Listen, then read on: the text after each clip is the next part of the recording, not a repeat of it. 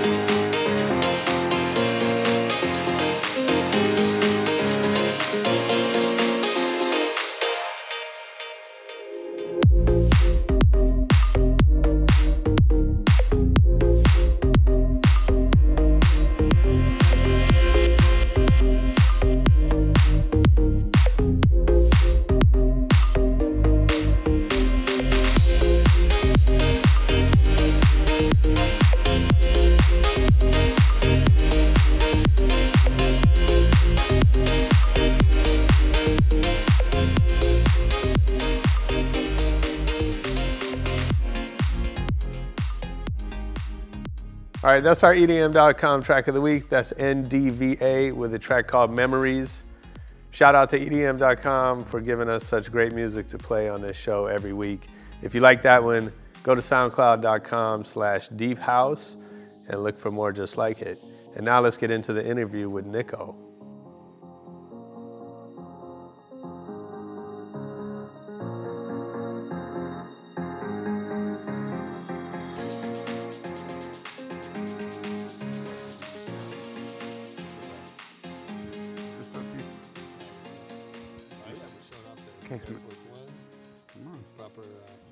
I'm a bit of a Nike obsessive. I have a lot. We could talk about this if we're wrong. Go ahead. Talk about it now. We'll start with the shoe business. No, whatever. You just started. I've never done this before, so just. No, but what were you saying about Nikes?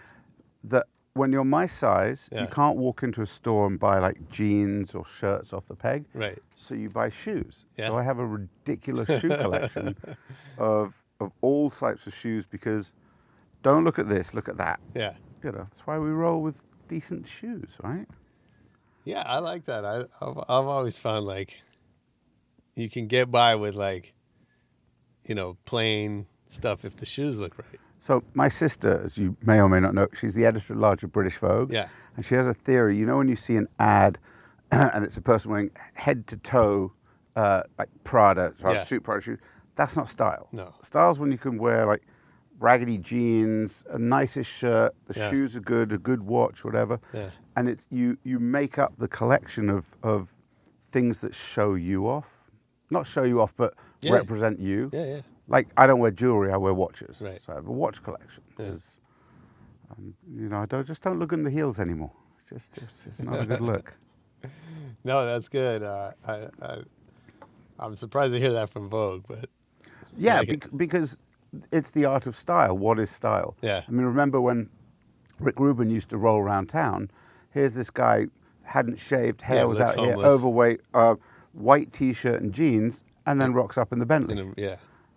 It's not about... The other one that does that is... I'm blanking. He's another one of those minted dudes. Is that right? That he's jeans and a white T-shirt and stuff. So you would pay no attention to him. Yeah. So I kind of like that inverted snobbery of... Well, I think it's interesting. Like, I remember, Dante Ross, he's a guy that he worked for Def Jam early on. A&R guy. He's an old friend of mine. And I heard him tell a story once about, like, when he first got his job at Def Jam and they sent him off on some assignment to go. He had to, like, go deliver something, basically. And he got all dressed up. I don't know if he put on a suit or whatever. But he shows up, Russell sees him. He's like, never again. Yeah. Right? Like, that's not... You got to be you instead of trying to be who you think they want you to be. I had that experience. Yeah? My first ever interview for a job. I was maybe 16 something, and Okay. What was the job? Well, so I knew from the age of about 13, 14 that I wanted to be around music and that sort of stuff. So about 15, 16, because in England you could leave school around then. Mm-hmm. And I used to hang out at studios for a long time. So I thought, okay, I'll go get a job. I'll go for an interview at a studio. So my father, who was a really successful, proper businessman, was all about suits and hair and shoes and put together. Like he was always at the barber, really smart gent. And so I went for an interview at a recording studio in a 3-piece suit and tie. Yeah. Proper lad. And I get there, and I remember the guy going, so what experience do you have?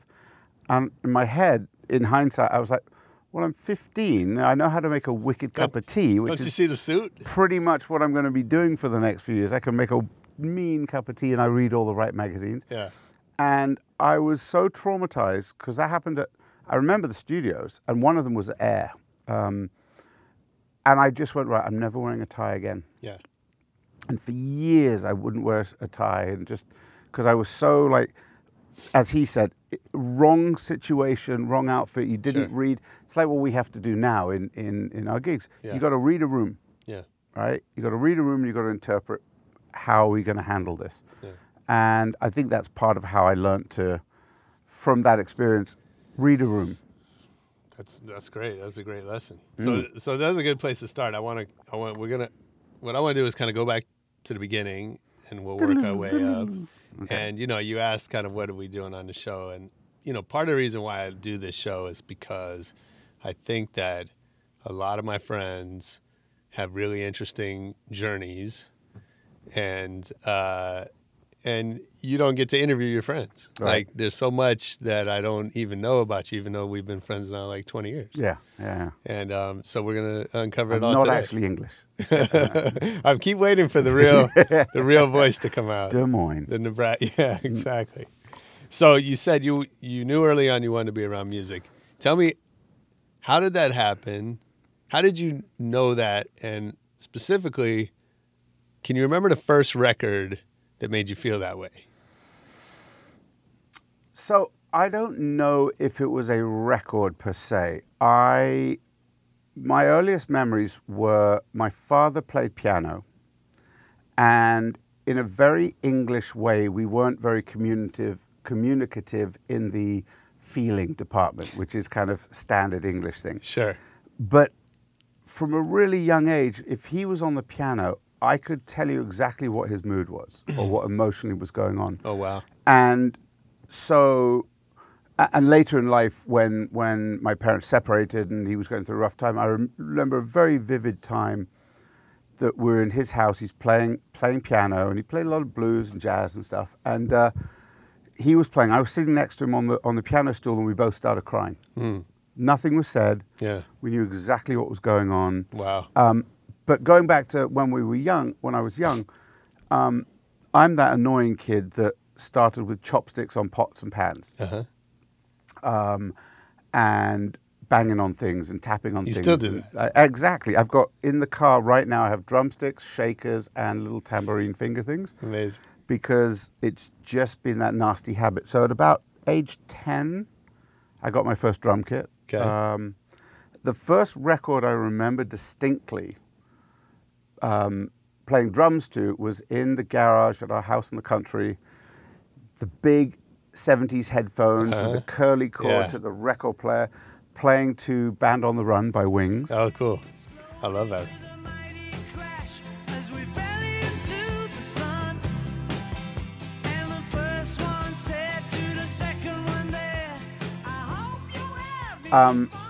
The memorable albums, I remember things like when I'm much younger, obviously the Grease album, come on.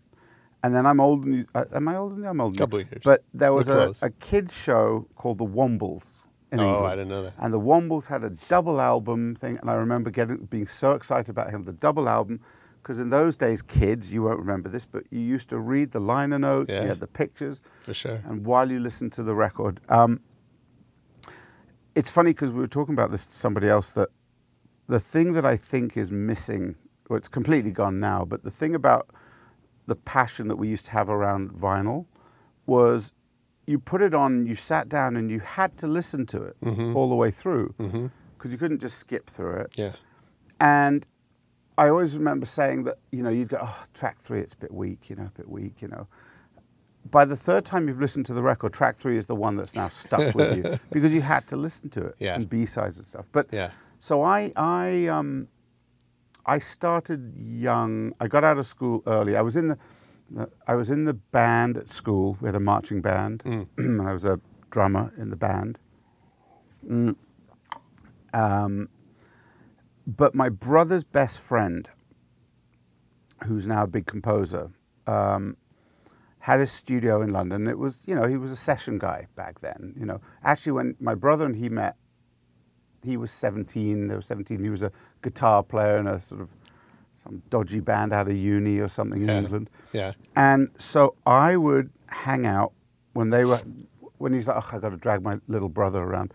We'd go to this guy's house and he would have synths everywhere.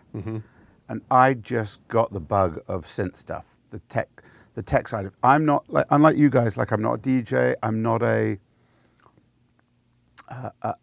fan in the traditional sense of music.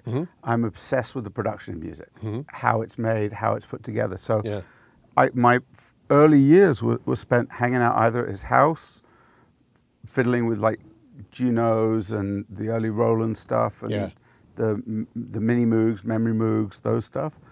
And then after that experience I told you about of going to studios and trying to get a job in a suit and stuff, he was like, well, why don't you come and help me, be my right hand assistant. I was like, yeah, because I can make a mean cup of coffee. But what was brilliant about the 80s was it was the birth of synth, right? After the 70s synth stuff where it was room size stuff. Right. We're now into the Rolands and the Prophet 5s and the... Sure, like electronic. But the original stuff, which to me was just the best. Because in London at the time, we were around bands like Ultravox and Depeche Mode and Duran Duran and bands like that heavily were influenced by synth and stuff.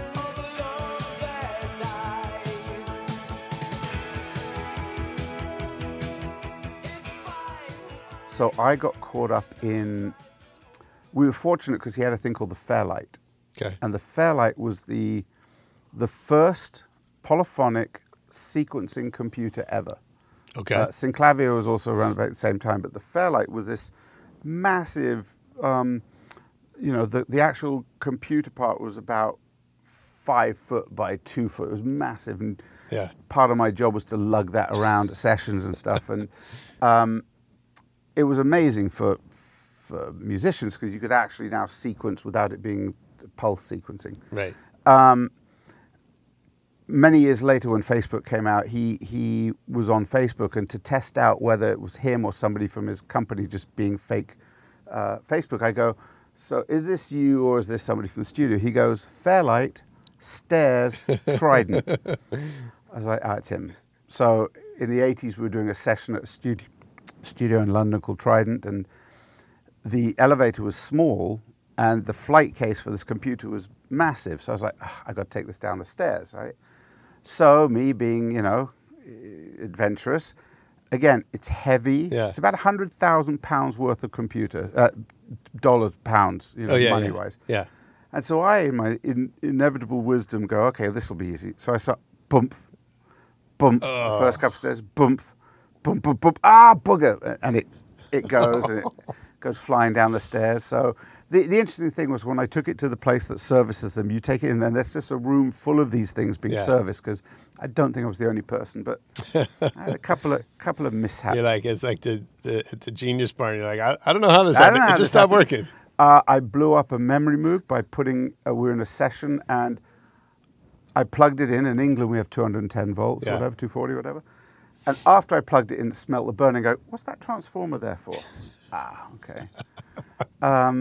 So I started working with him in studio. Yeah. So engineering, programming. So did you know at this point, I mean, like you said, your father, you came from a pretty traditional family. I think your father had been very successful, right? Yeah, but in chocolate and advertising, billboard stuff. Yeah.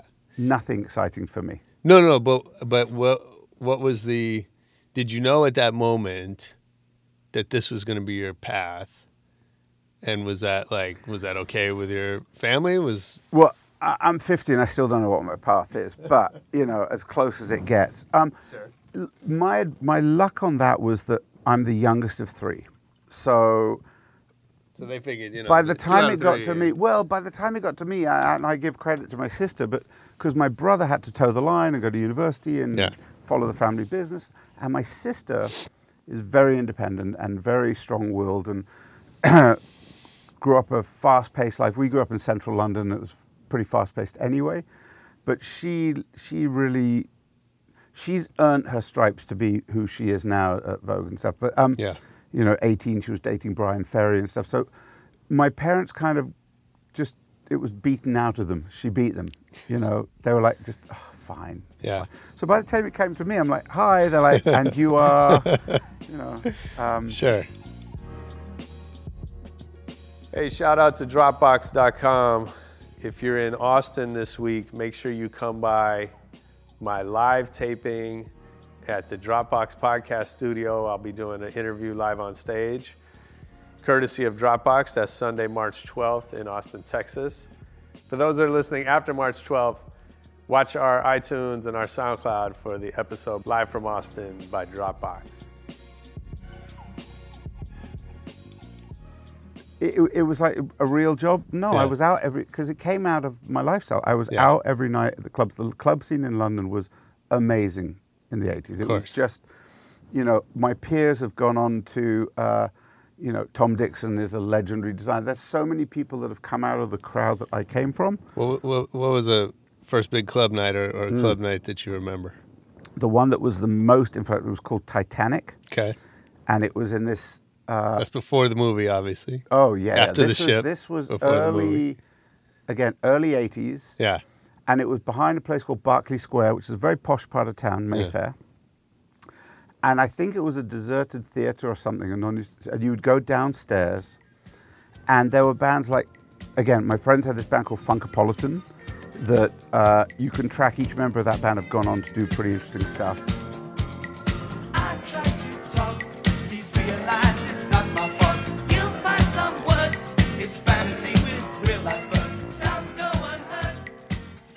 It was a real it was the days where obviously you didn't pay to get in. It was, if they knew your face, you were in.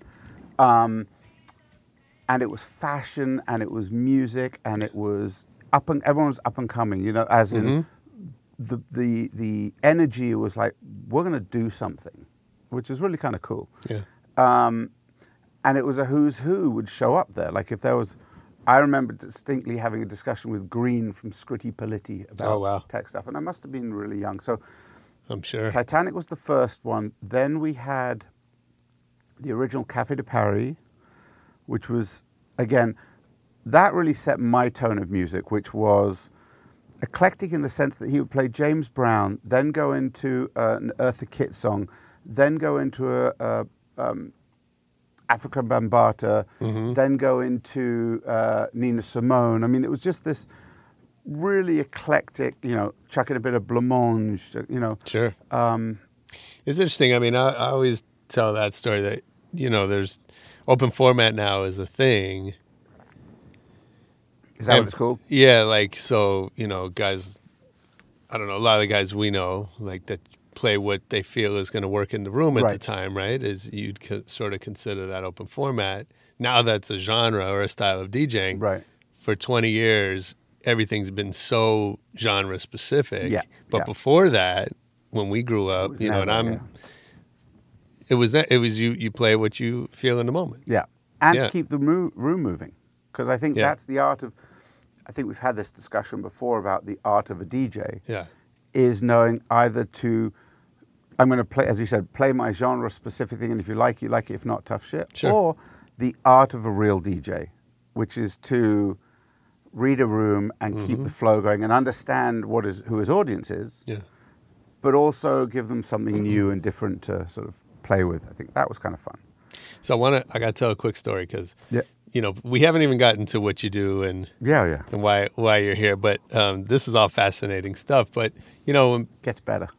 So, when I tell people, if I introduce you to somebody and he's this, I say he's called the king of the A-list, and, he does all this amazing stuff with celebrities and experiences and very cool stuff. But I always tell this story because, like you, I grew up in the clubs. And then when I got into the business, I was out every night. And so I learned early on that, I got to know every DJ in town and I got to know a lot of the promoters. So I could get on any guest list in the city. When I was, not anymore. Now I can't get into Denny's. Yeah. But in my 20s, I could get in anywhere. Yeah. Or I should say I could get on the list. Yeah. Now getting in, whole different ball game. It's a different ball game, right? And so I would go and I'm on the list, so and so's list, and then I would either walk right in, or you'd wait and argue for 20 minutes, or who knows what, depending on a whole bunch of things. And then when I met you, I remember right after we met, you were like, "Meet me at." Now I'm trying to remember where it was. I think it was at Hollywood Athletic Club. Oh God, yeah. Or somewhere around there. Right. And so we meet in the parking lot, and we're walking through, and I noticed we didn't stop walking until we were sitting down. Right.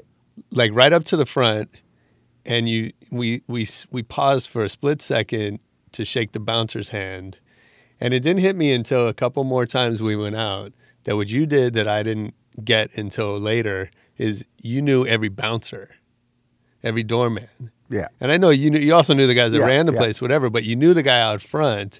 And so there was no hassle with the list. They were never checking the list for your name because you knew and still today, that's like such a brilliant thing that never occurred to me. Not intentional, but it's my father gave me a poem when I was about 13, which is If by Kipling.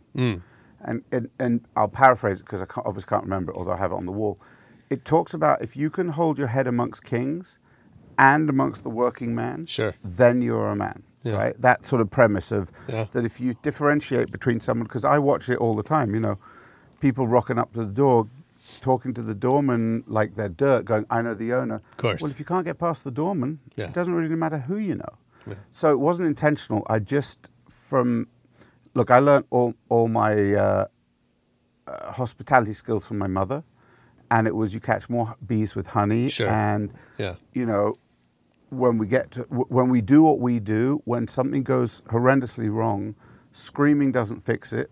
Finding people to talk to and go, hey, can you help me fix this? Yeah. Usually is the things that gets you out of. It's got me out of all sorts of muddles. Where, if you just remember that there is, you know, I get annoyed with people in Hollywood who think that their title on their card or their paycheck means that they're different, because it doesn't. You know, I'm a huge advocate of anti-bullying. I don't like bullies, and I think people who think that they are better than somebody, so it's pet peeve. But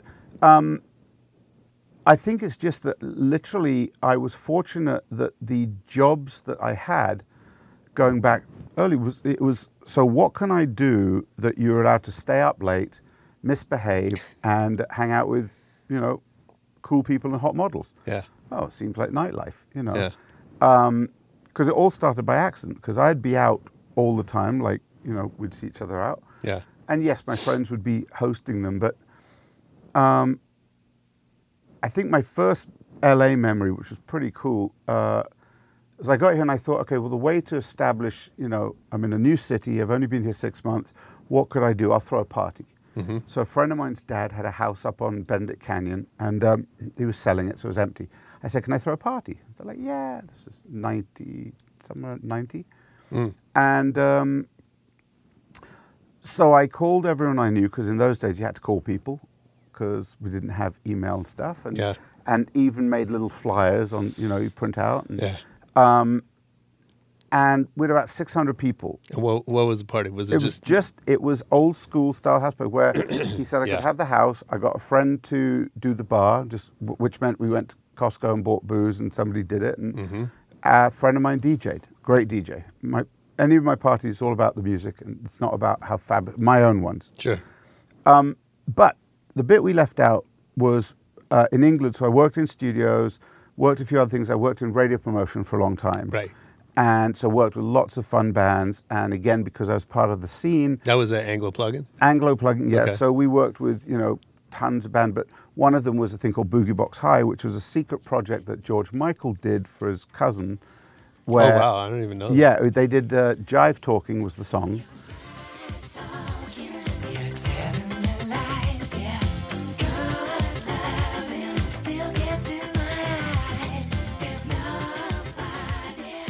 And the backing vocal sounded remarkably like a certain George Michael, but it wasn't credited. Right? But I knew him socially because we'd be out in the clubs and stuff. Sure. So when I got to LA, he was living here, and so he came to the party. So literally it was like, who the hell's this English guy? He's 20-something years old. He's got 600 people at a party, and George Michael's here. What's going on? Yeah. And then George and Michael Lippman were also investors in the Roxbury. Uh-huh. So I used to live on DeLong Parade, just up the road from it. And I get a call, hey, we're going to the opening of this club. You want to come with? I'm like, 20-something years old, rocking into the opening with him. Yes. Kind of. And it was like you said, the crowd parted, and I flowed in behind him. And the VIP room at the Roxbury in the 90s was off the chain. There wasn't paparazzi. There were 3 people. Yeah. Paparazzi. So it was great. So I took that party, and people would say, how do you get these people, you know, to the party? I go, well, they're just friends of mine. So every year I would do a Christmas/late birthday party at my friend Irving's house up in the Truesdale Estates. It started off with, you know, 600, 800 people, next year 1,000 people, next year 1,500 people. We stopped it when it hit 2,500, and that again was great DJs, Sean Perry, different people come in and play, spend all the money on security, and inside just bar and nothing, right? Just great people. Yeah. And because it was, were people paying to come? No, hell no. No. This was the thing that I, you know, did every year. Yeah. Because, so this wasn't a business. No. This was, you know, this was, in hindsight, this was laying the foundation. But it was because I was already working at the studio out here. Because I ended up, we're all over the shop, but I ended up when I came out here, going to work for the guy I worked for in England, because he had now moved out here, become an established composer. Yeah. He's now currently probably the biggest, you know, undoubtedly out here. And so that's Hans Zimmer. Yeah. So I was employee number 1 at Media Ventures, which was Hans Zimmer's studio. Well, it wasn't even a studio back then. We had rented half of a place called Wilder Brothers on Santa Monica Boulevard. Okay. Cleared out the control room and put his gear all in flight cases. Yeah. And part of my job was to reset up the rig and rewire it. And so I ended up running sort of operations amongst everything else. And at night then would leave and go to the Olive because the Olive was open till late. So it was very cool. But I would do this party, and as it got bigger and bigger, people go, how do we get these people to come to our events? I was like, I don't know, pay me, you know. And then it was like, well, how do we get our product into the hands of these people? Because any band that I'd worked with, because after I left Hans, when I started Nico Network, one of the first things I was doing was artist relations, a place like Warner's, independent artist relations. So I would produce big record release parties, I'd produce end of tour events, I would do during the tour hospitality stuff. And so I would invite everyone to come to this party. So it was a real sort of who's who of both artists, executives, club people, people nothing to do with entertainment, which is what I love. So you would have in a room some of the biggest people, like lawyers and music, talking to somebody and find out they're the busboy from my favorite restaurant. And you would see this great sort of synergy of people just talking about stuff, not about, so what do you do? And can I talk to you? Are you important enough? Right. Because it was so hard to get in. Yeah. Everyone was, there's no VIP room. Everyone's equal in that room. And it was a really good vibe. And that's to me what clubs used to be like and what parties used to be like. Totally. So I want to, there's a couple of things I want to dig into there, but I want to take a quick step back. Why did they call you the Bagel Man? So, you know, I've got a face for radio. You know, I'm a little bigger than the average bear, so I like my food.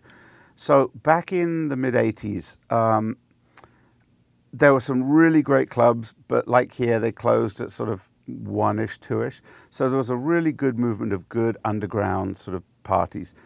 And my favorite one was at a friend of mine, Phil Dirtbox. His parents had a restaurant up by Charing Cross Road. And so we'd all end up back there, and everyone for some reason would have the munchies, and there was a lot of smoke in the room and stuff. Strange. So, I don't know, it's crazy. So I never really liked smoking. It was really weird. So I said, all right, I'll be back in a minute. And I had a little red Golf at the time, and I drove down to the East End of London to a place called Brick Lane. And in Brick Lane, they have a 24-hour bagel bake. And usually at 3 in the morning, there's a line of people outside because the fresh, hot bagels were cooking. So I thought, right, I'll buy a bag of bagels with cream cheese and smoked salmon. So I bought the bag, I drove back to the club, and I sold them for cash, right? Just out of the bag. I was like, oh, this is good. So next week, I drove down there, and I bought a bag of bagels, a tub of cream cheese, and a slab of salmon. Yeah. So cheaper. Yeah. Go back, and at the restaurant, in the kitchen, I made them myself, and I sold them again for cash. Yeah. I was like, well, this is good. So then I thought, right. So out of my mother's kitchen, I started making, buying the bagels and making them and wrapping them in cling foil and then going outside the clubs that I'd already be going to anyway. So I'd have a big old overcoat and I'd have bagels in there. So I'd go into the VIP room of the Limelight. And inside the club? Oh, sometimes, but surreptitiously, right? And then great. Boy George or people like that would be chucking bagels. But then I had exchange students who were standing outside. Now, I went to school for a bit in America. And I say a bit because me and school never really got on. Here in L.A.? No, it was actually in Boston, just outside Boston, an alternative high school there. The good kind. Yeah, I made it through SATs. Didn't quite make it past that, but they sent me back to England. Whole other story. So anyway, I'd have exchange students that would have wicker baskets because now I'd got the bagel bake to make them, wrap them, put my logo on. Because having gone to school in America, I was all Americanized. So it's all about the baseball hat with the logo. This is before the internet, this is before anything. Sure. So we had stickers, and I'd stick stickers all over town, like you'd stop at a light, and there's the Big Bang Bagel Company. And it was just a goof. It only lasted, I want to say, maybe 9 months, 10 months, right? Yeah. Because I got offered a tour, and I went on tour. I was like, that sounds more fun. Just to go do merch, I think, on a tour. I don't know. It was the 80s. Things were a bit Who was blurry the for band? me back then. Oh, I can't we don't remember. remember. Okay. I don't remember much of the 80s. I But get the it. Big Bang Bagel Company, we had aprons with the logo on it, and the kids would go down Kings Road and Fulham Road into stores and sell bagels then. But every night, they would be outside all the clubs that I would normally be at. Yeah. Now, were they the freshest bagels by 11 o'clock at night? No, but it was cash in the 80s. So it didn't last long, but literally for years and years and years, I'd be in New York at the New Music Seminar. Somebody would come and go, "Are you the bagel man?" I was like, "Yes." So listen, at Yeah, least it's, there's it branding. made its mark. It was very, very brief, but Fantastic. it was a great time in London again. And then why'd you move to LA? Have you seen the weather here? Yeah. Literally, I'm as shallow as why a I kiddie pool. moved. I'm as shallow as a kiddie pool. I came out here for a friend of mine's wedding for a week. And Is that Adam? yeah, Yeah, Adam, yeah. who you know, Our mutual friend. And I came out for their wedding, and I was like, well, this is great. I knew so many people here. And because the great thing about music is it is the international language, right? Yeah. So you can pretty much go to any city in the world and find your people. Yeah. And so London at the time was miserable. It was 89. It was the end of it was a recession. It was end of Thatcher. And it was just miserable because I remember distinctly sitting in my flat in London. I came back briefly for a week or so. I get a phone call from somebody saying, "Would you be interested in coming out here and just helping?" I think it was a video production company repping directors. I was like, radio promotion, repping directors, same thing, boom, yes. So literally it was a 2-day decision in London. Came out here, rented out my flat in London, moved into Adam's old apartment because now he'd got married. And the rest, as they say, is history. I couldn't imagine. At 10 years in LA, I sold my house in London. Mm-hmm. I was like, I'm done. I'm here. So Yeah. I've been here 27 years Brilliant. from that one wedding. Yeah. And they're still together. Yeah. Miracle. Yeah. Amazing. Yeah, it was good. At a certain point, you started your own thing, Nico Yeah. Network, Yeah.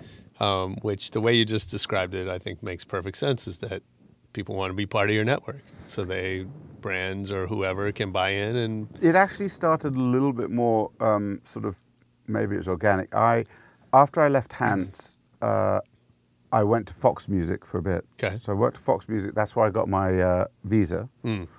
And then on to getting a green card. Once I had that, then I could do what I wanted to do. So I started Nico Network. Initially, as you said, it was helping people with their lists and access to people because I was out all the time. These people, my friends, no big deal. This is before people were doing it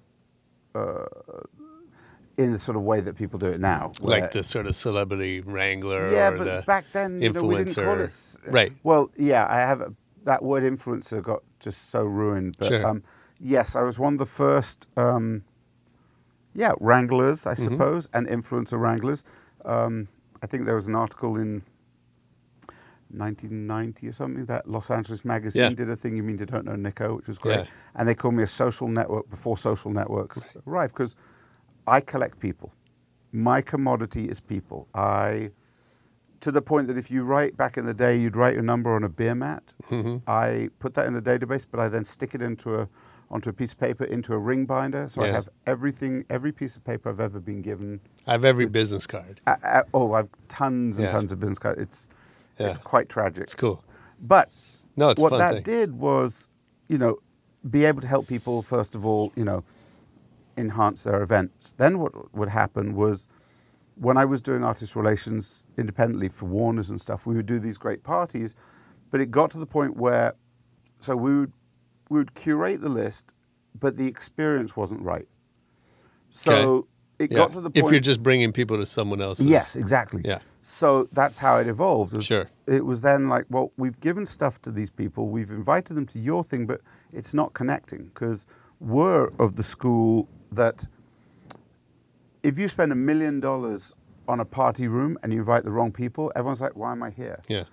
Or you go to a dive bar with the right people who are like, I'm not leaving. Best night of my life. It's a best night, right? Hot, sweaty, smoky bars that we've been to in the day with a great DJ Great. versus $1 million party. Yeah. So that's where I moved into trying to produce the experience as well. So before that though, how did you know? How was the decision to start your own company? Because before that you'd been working. I mean, I guess the bagel thing, but No, easy. Yeah. I don't play well with others. Okay. And you were conscious of that at the time. Yeah, I've always been. Unfortunately, radio promotion is good because you kind of are out there self-selling. Yeah. I never worked for a record label. We worked with lots of them because the bureaucracy. I'm a problem solver. I'm instinctively, if I see a problem, I'll fix it. What I learned, especially at Fox, was the art of a corporation is they put bumps in the road. Yeah. Specifically for people to go around. Sure. People like us see the bump, we go, if you move the bump out of the way, it'd be really clear. Yeah. They don't want us there. Right. Because now they know that we're not controllable. Yeah. And I always like the fact of being my own.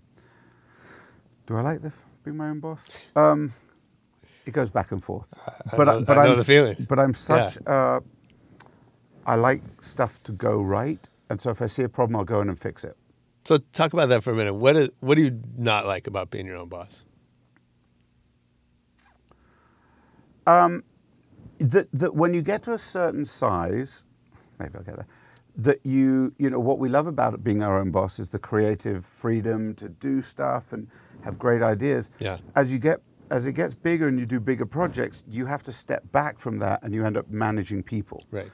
And I like being in the trenches. Yeah. But the next phase is to find people that are good at that. And so that's the thing I think about any entrepreneur. It's the art of knowing when to let go. I think is a real key, as in handing off control to. So if you don't want to do the accounting stuff, find somebody that knows what they're doing and trust that they're doing the best they could do. I have trouble with that still. Yeah, that's understandable. But it's understandable, especially because it's your name, it's your face, it's your personal relationships. Yeah. That people are coming for. Yeah. Right. And so, I think it's a really interesting. If we were in business school, I think this is a fascinating case of like, how do you scale a person? So okay, this comes up a lot, and I think we're starting to get there because I've got multiple projects on at the moment, and one of the big ones that we're doing. So we're doing an incentive travel package for a big tech company, and the CEO I've known personally for some time, and he goes, "I think I've got something," and so now it's a business deal with him, and we're doing a fabulous trip. We presented 4 amazing experiences, and he picked one. And what I did was I brought in a couple of my key people, so they could be comfortable early on that this person's probably going to be running the package. So it's how do you, because for a long time, remember I said I didn't want to give up that control because it was all about me. And what I realized is it's not about me. It's why it's called Nico Network. It's a network of really competent experts in their field who understand the ethos of what Nico Network is about. The name, I hope, at some point becomes as relevant or irrelevant as David Geffen to the Geffen Company, or where it's just a name. Sure. But at the moment, of course, it's been based around, what are the brand, messages. Hopefully what we give is that if it's a Nico experience, it's going to have a wow factor. It's going to be, if it's for a traditional event, it's going to be bulletproof. It's going to be, if there's a problem, we're going to have solved it before you even know it's happened. Yeah. If it's one of our trips or experiences for a high net worth client, it's going to have an element of wow that just because they can afford the jets and the planes and the islands, whatever, we have to build in something that they go, wow. Right? And it doesn't have to be big, but it's something that we found that if for people that can afford, quote unquote, anything, it's the little things. Sure. I have a client, we're doing Coachella again. We have a client that's coming to Coachella, and it's a big production, So give us an example. What does that mean? We've got a massive house for him Okay. that will staff, drivers. He's got access to wherever he needs to go on site. You know, we've got a couple of things that other people aren't getting on site that are great. But the thing he's most excited about is he keeps saying, is there anywhere I can meet group love? Doesn't care about Radiohead, doesn't care about those. Yeah. He goes, I love indie, Yeah. up and coming, or Sure. good bands. So if you know those people, let me know. Nothing but a devil's dance. Trying to keep saying I feel okay. Telling myself this now for days. Mean man, machine. I'm sure we can think But of that's it. the thing. Like, we did a thing for another client where we brought 40 guests to LA for a 5-day event, where every day we had something. We had dinners and we had access to TV shows, and we took them behind the scenes of studios. Yeah. And then he wanted his favorite band at the time. We did a private show at Sayers Club with his favorite band. But we had 40 people and he didn't want a bus. So I had 14 SUVs. And on a Friday and Saturday night, trying to move 14 SUVs around town, nightmare. So I hired 3 police outriders Yeah. so that we could stop the traffic. Sure. Why? Because it's LA and we can. Yeah. What was the result? That we didn't lose half the motorcade going to the restaurant. Yeah. And what was the value for the client to feel like the president? Priceless. Mm-hmm. You know? Yeah. Because those are the things he's going to go back and tell his friends, not Right. that he took over a hotel and Sure. we did this, that, and the other. It was Yeah. like, this is something that people can't do. So we try to find that in everything we're doing. That's so cool. Yeah, we've got a fun one on this trip that we're about to do, the one that we're not telling on, so hopefully no one's listening. Hopefully this will go afterwards. Yeah, no one listens. No one listens to this, right? No, it's good. It's good we're doing this because I have a lot of billionaires listen to the Good, show. good, 'cause this so is, you're you going to know, get a lot of business out of this. We're taking them to Miami, and then we're not telling them. We're going to have 3 seaplanes lined up at the harbor, and we're flying the 3 seaplanes in formation and landing in Bimini, which is the most westerly Bahamian Islands. And literally the planes will then slide up onto the beach, sandy white beach, and they'll get out straight to the resort. Because Bimini is 7 miles long and 300 yards wide. So That's amazing. it's just the wow factor that we're not telling them. Because Miami, we're going to have a great time. We've Yeah. got everything lined Sure. up. But how can we do something that's great? Because Interesting. we'll do from a dinner for 4 people in a simple location to 4,000 in a weird place. I think we've done the biggest one was 4,000 people. It was for a label, and it was a 5-day experience. Lots of stuff happening and a lot of logistics. Like I love the more course. logistics, the better. You know, flights, hotels, activations, ground transportation, security details, production. Yeah. Boom. It's great. I love that. So I want to dig into a couple of those things. First of all, you said something earlier that you collect people. Yeah. So teach me how to do that. It's quite simple. Be you. Okay.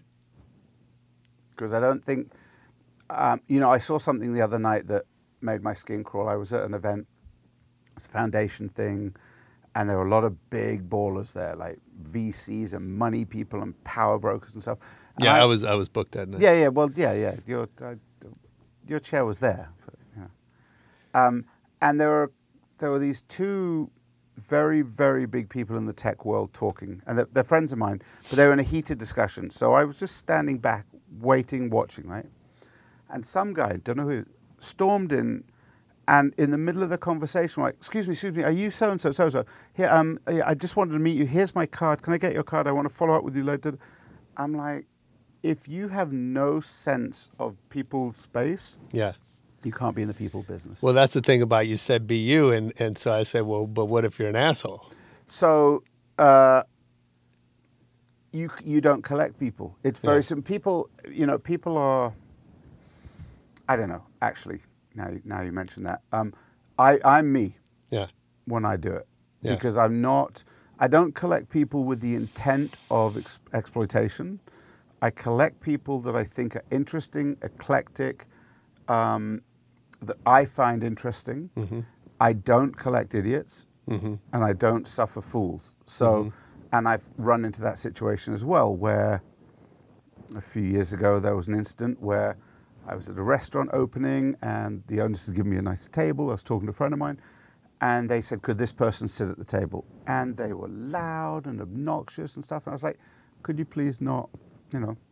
Sorry again about that night. I was having an off but night. You were doing good. It's not, the point it's not was, my usual. The point was the person was like supposedly one of the young Turks, whatever, agent types. Yeah. And I'm like, I had them thrown off the table. Yeah.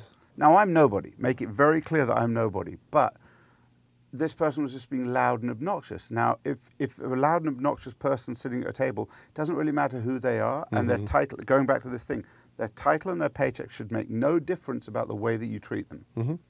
And so I, you know, for some time they would see me at things and kind of try and square off and be like, oh, I'm like, you've got nothing I want. I don't care because you're not somebody I'd want to be around. The people I collect are people I like to be around. Not that I get invited to anything anymore, but as you said, you know. If you're enjoying this one, let's go back in the archives and check out an interview from early on in the show with my man DJ Adam 12. He's a staple here in the LA scene, one of my favorite DJs, as well as one of Nico's. And he's got some great stories just about what LA is all about and the evolution of the club scene and everything like that. So go back and check that out after you finish this one, of course. So the other thing that struck me, I remember that LA Magazine article that, you know, at the time bragged that you had, you know, 8,000 people in your BlackBerry, I think it was, or your Palm Pilot, whatever. Yeah. And I remember that thinking, you know, how do you remember everyone? How do you remember who to invite to what and when? Like, how do you keep in touch? It's not easy. And interestingly enough, it's harder, A, as we get older, and B, social media is an oxymoron because the more you're online, the less you're actually interacting with people, right? So, again, this week's Grammy week, so you bump into people that you haven't seen for ages, but you think you have because you see them online. You know, it's difficult. Mm-hmm. It is difficult, but you curate, like I curate. The objective is not to stay in touch with all 8,000 people, right? Because now on Facebook, I maxed out at 5,000, but I don't collect randoms, and this is one of the irks that, excuse me, I'm sure we talk about around social media. Mm-hmm. To me, an influencer is not somebody with 13 million followers who then gets 100,000 likes because the math doesn't work out, right? So just because you troll and you collect millions of people, how does that make you an influencer? Because I believe that, you know, quality versus quantity, you know, that I can have more of a social impact on an experience or somebody's product by identifying 100 of the right people. We call it WORM. So WORM is word of relevant mouth, right? Because word of mouth is good, but word of relevant mouth is powerful. So every event is curated, and there's a process of thinking and discussing what is the essence of the brand, because it's no point inviting some of our people who are really into hip hop to a opening of a coffee company. You know, it doesn't make sense. Sure. So I think part of the art of curation is understanding, goes back to the DJ discussion, goes back to understanding how to read a room, okay, and how to curate a room that you don't feel, what's the word, what's the word I'm looking for? So I'm having an old person moment, where there's not the separation of this one group over here, one group over here, nobody's talking to each other. Sure. I make a real strong effort on everything we put together, right? That there's this flow of a vibe that at some point everyone's going to have a point of reference that's going to make sense. So they'll be like, wow, this is great. Does it have the same effect for you? And you get a conversation going because we've created experiences within the experience that will generate that sort of conversation. Yeah. Because it's about people, right? You know, posting it on Instagram, does it help sales? In my experience, no. I mean, some people, you know, if one more person goes, yeah, but if a Kardashian posts something, it'll sell. Well, you take that post plus the tens of millions of dollars over the last 10 years that have been spent to build that brand. Sure. Great. Yeah. But somebody that's a quote unquote fashion blogger that has tons of followers, does it actually sell? There is no metrics really. Right. So yeah, what I've found with that is it's a, I think, and we both work with brands, and they play the numbers game. Yeah. Because they don't know, right? They don't know the people right. personally, and they don't know, so they just go by the numbers, and Yeah. and that's just a very comfortable framework for how you do marketing, Yeah. right? And my experience is like it always depends, and I always say like, what the value of social media to a brand has more to do with who the brand is before they got to social media. But the thing that I find fascinating and is being proved in our political arena is it's not about demographics, it's about psychographics, Yeah. right? Yeah. The more you understand what you have to say to that person rather than what that person's background is, or, it's how you tailor that message to them. And unfortunately, we've seen it work extremely well both in England and America But yeah, no, I get what you're saying, but I think that is relevant to you because, again, and I've been to dozens of Yeah. your events, and you see wealthy people and struggling. Right. Right. You don't see a specific demographic. And specifically for that reason, Yeah. because I don't believe. I think why do you have that mix of people? Like when we did Nespresso, why was there a disparate group of people? Well, it's kind of like why Mercedes makes a C-Class and a 550 and a Maybach, right? Mm-hmm. Aspiration is just as important as of having it, right? Yeah. So by having that group of people in a room, from my experience, I found that the very successful people say, I really love this party because there was these creative up-and-coming types that have fresh new ideas, and Right. it was really good sort of mingling with them. And the young, up-and-comings go, oh my God, it was great to be in a room with these legends and icons who were talking to me about what we do. And you see this connection of people. Yeah. And to me, that's what fuels me. Why do I So- do what I do? Is to watch people's faces. How do you sell that to brands, right? Whose instinct in their training tells them demographics and metrics, right? Well, I don't know the best way to answer that, because I've been fortunate and unfortunate that most of the projects that we've done in the last few years have been incoming. I'm actually in the process of trying to work out that question in order to put the right sort of deck, or do you want it to go out there, because luckily I haven't cold called, and I don't know the answer to that, because it's changing the way of people thinking. I mean, you're kind of we're in the same boat with that, right? And I always say, I'm not the guy to convince people that this is the right thing to do. Yeah. Right. Like I'm the guy that if you know this is the right thing to do, I'm the one that can help you figure out how to do it the best, and let's make it happen. Yeah. Right. But I've had clients say, okay, sell me on, why am I investing all this money in social media? I go, if you don't know the answer to that, like, I'm not the one for you. Yeah. And yet that's hard, I think, as a business owner, is, it's hard to walk away from an opportunity. It's tricky. It is a double-edged sword, because you get dangerously close to getting into that area that we were talking about that's not conducive to good business, which is, I don't advertise what I do. Again, I'm fortunate. There's been, there was an article towards the end of last year in Forbes about our destination stuff, where I had 2 articles recently where they referred to me as the dream weaver, which I kind of love, because that's what it is. It's like, you tell me what you want.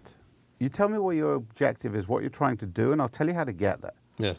But if I've got to convince you how to, because you're not going to like what I have, because my experience with when they've come to me and said, pitch us, the problem is nobody wants you to tell them their baby's ugly. Right? And with most experiences that I've seen where people who don't get it have come to us and said, what do you think? How would you do this?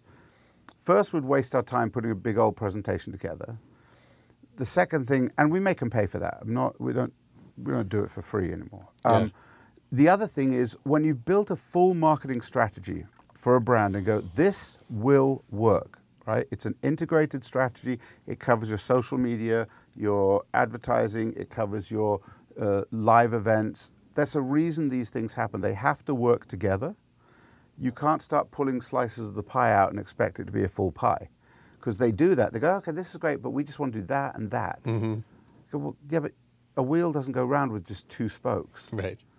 Oh, we don't spend that money. Well, but then you're going to lose 3 times that money because I will guarantee you, and I think you could probably say it as well, you can almost guarantee the success or failure of a brand launch based on that approach. I mean, I had something recently where, the short version is they told me what they wanted to do, and I said, that's $500,000 to do what you said. And they said, okay, cool. Well, what if we have 50? And I go, if you have 50, keep it in your pocket. Yeah. Because you're going to need it. Oh, yeah.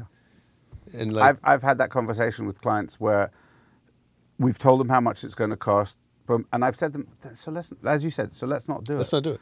I did have a good one where it was for a private client, because we've moved a lot more into the private client or corporate client with experiences, and less of the traditional marketing and stuff because of that reason. I think it's smart.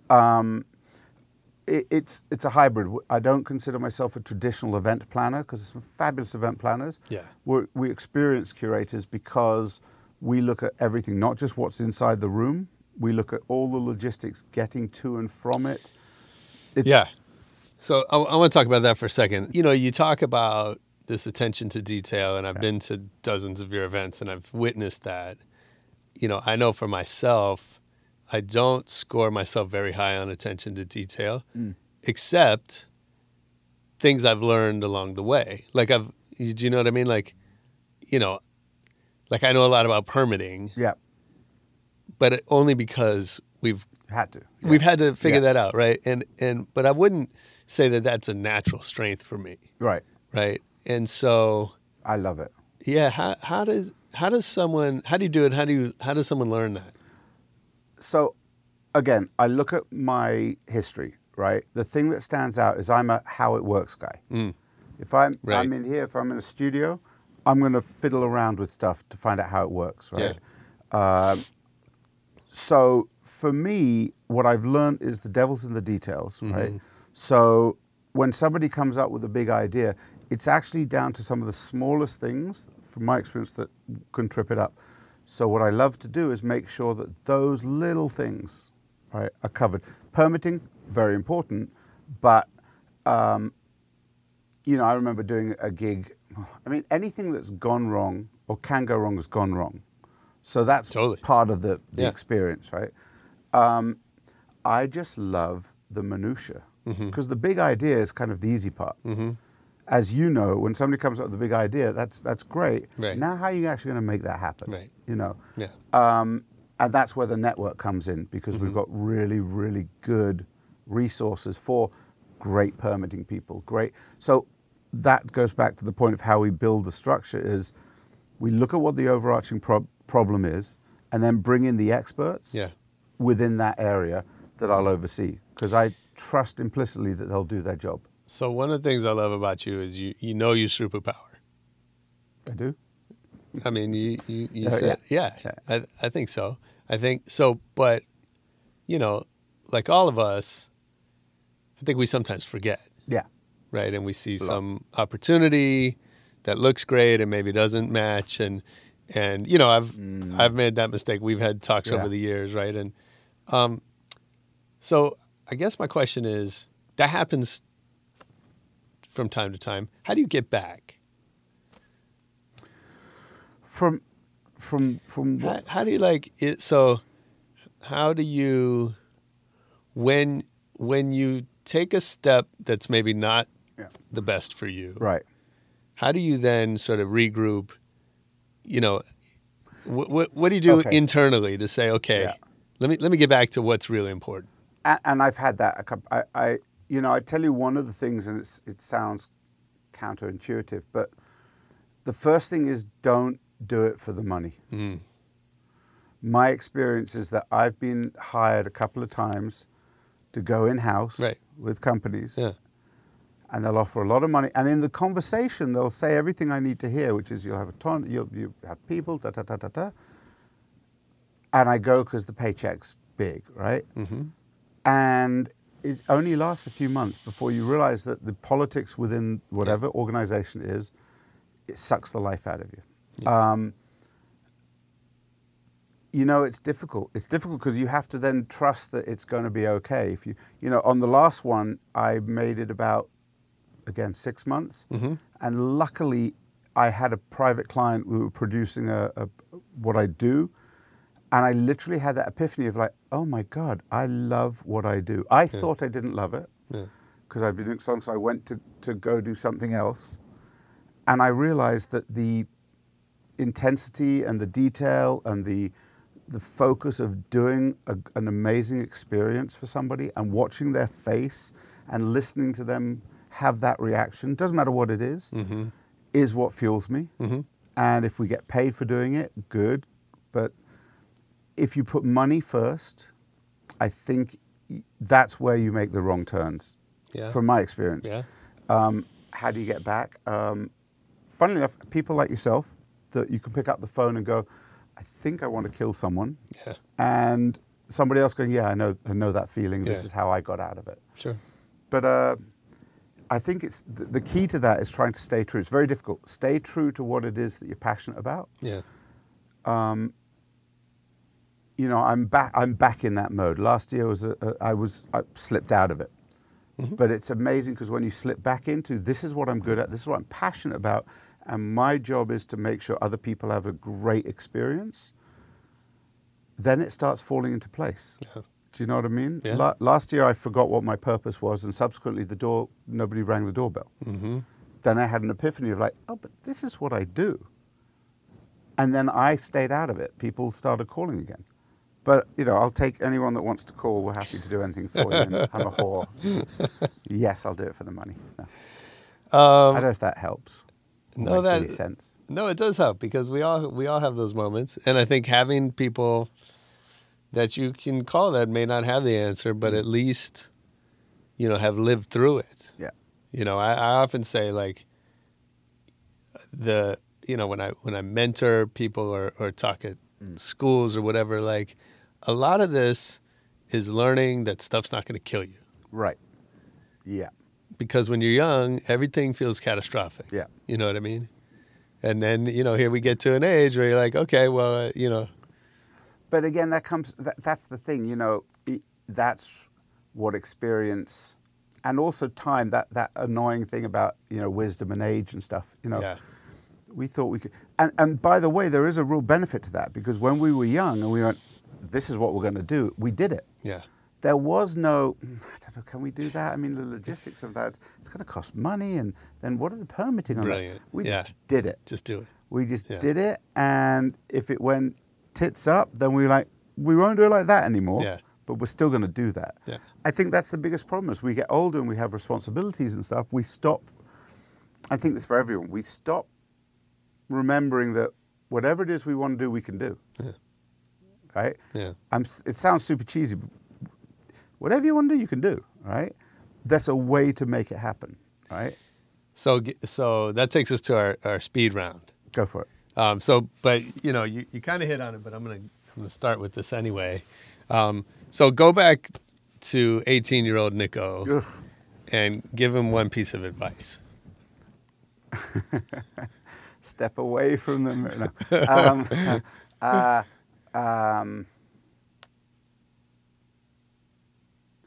Oh, that's a good one, actually. What would you say to they? I would say. I think, you know, funnily, I think it's not what I thought I was going to say. It would actually be focus. Mm. Because there was so much opportunity that I feel, you know, was squandered because the world was our oyster. It was it was just a different time, the 80s. Yeah. And I think I'm a generalist now, which I'm glad I am. But I wonder what would have happened if I focused into one of the disciplines that I loved, because there were lots of stuff. Yeah. You know, Yeah. You know, if I continued producing records, if I continued in studio Sure. instead of bouncing off. Yeah. Yeah, I think that would be maybe focus. Yeah. So this might be the same thing, but what was something you used to believe and then later realized you'd been wrong? Just because they say you can't do it doesn't mean you can't do it. Fuck yeah. Just because I come from a very English family and an Yeah. English school where in England, in the boarding schools we went to, creative wasn't acceptable. Yeah. Those schools were designed for building leaders of industry, army, so you would literally get physically beaten up, caned, whatever, if you had a creative idea. Yeah. Right? So I did not fare well at school. At one point the headmaster goes, "This beating isn't working, is it?" I go, "No, not really." You know. So yeah, don't believe what they tell you. Brilliant. What's a talent that you always wish you had more of?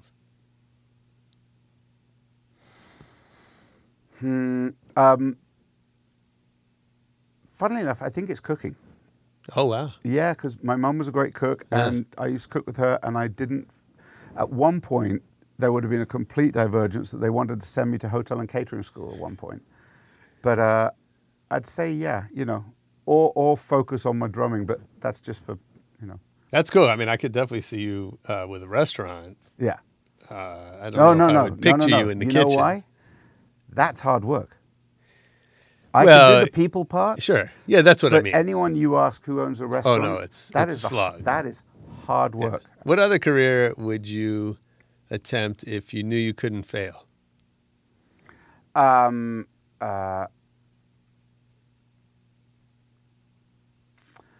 Interesting. What career would I have attempted? I don't know if it would be in a different career, per se. I think I would have made a bunch of different decisions in the early direction, had I not had the mindset that we have as kids, or as, you know, that, this will never work, or that I'm not right for it. Or helicopter stunt pilot was one. That's always been on the books. That'd be pretty amazing. If you knew you weren't going to die, that'd be. Oh, that'd be great. I have no fear of that stuff. I mean, you've seen the video that's running on YouTube at the moment of me flying in the to, plane. I think it was to Turkey, and we hit the worst turbulence I've ever hit. Yeah. And it's got about 700,000 views at the moment because it was on. They used it on news channels and CBS stuff. Yeah. And I'm laughing. I'm filming it. I'm talking to people. Because two things. A, there aren't that many planes that have ever come down in bad turbulence. Turbulence, yeah. And if it did, Yeah. there's nothing I can do about it. Yeah. So I don't have fear of heights. I don't have. My fear structure shifted a lot. You know. So. Yeah, that makes sense. So if I worked for Nico Network, what would I hear you say over and over?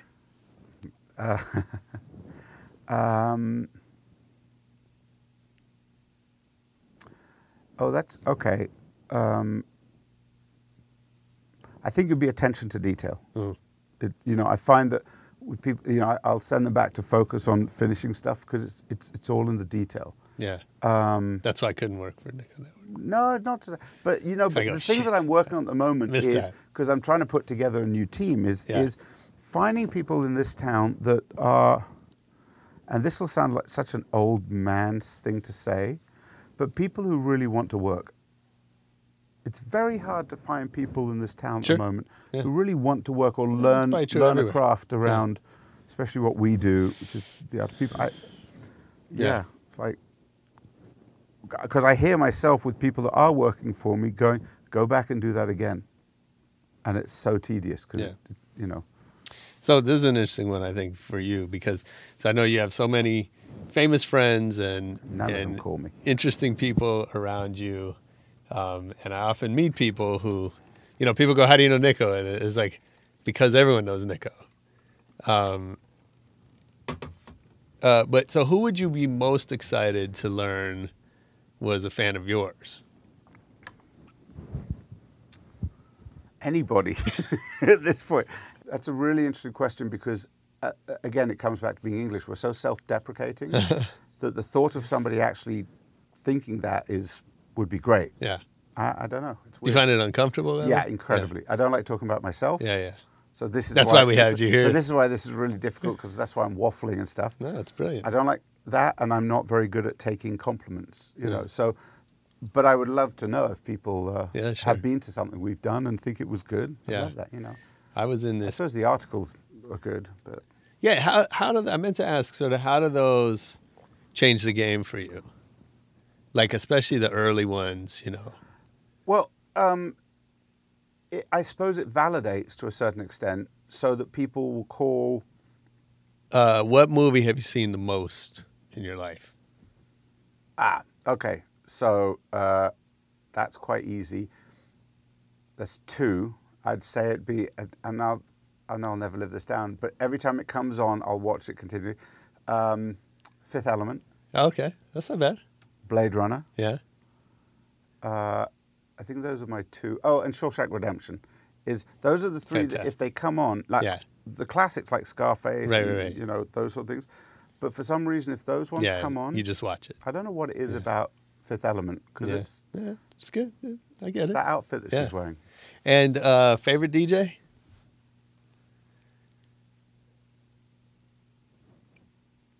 What's your handle? Do you know do I have a favorite DJ? I love what Adam does, you know, Adam 12, but I don't have a favorite DJ, because I think they all I love such eclectic stuff, you know. Different people do it different. Yeah. I don't have. But we often find ourselves enjoying Adam 12 together. Yeah, just because he's a DJ that reads a room. Absolutely. And plays to the room. Yeah. Whereas Adam, you know, AM played his set. Right. And I love mashups, but he played his set. If you liked it, you liked it. If you didn't, you didn't. Yeah. He didn't care. Dude, thank you for doing this. No, this is brilliant. Total pleasure. So much fun to hear the stories. Where does everybody find Nico Network online? So NicoNetwork.com. That's NICO. Network. NicoNetwork.com. And so, is there a social? Is there a place where you're particularly active on social? Well, at the moment, that's an interesting question, because there is a Nico Network Facebook, but the Nico Golfar Facebook is more active. Okay. And my own Instagram. No, not particularly, because I don't know if what I do. Yeah. We're working on that, which is ironic after this conversation about social. No, I get it. I don't think for what I do, it's necessarily the right medium, but we're working on that. To see if it is. Cool. Dude, thank you. Thanks very much. Awesome. See you soon. Okay, that's a wrap. That was Nico Golfar. Make a lot of money and then hire Nico to produce all your events and do cool stuff for you. In the meantime, leave us a comment on Twitter, Facebook, iTunes, whatever you want. It's Rebel Radio Net. And make sure you come back next week for more Rebel Radio.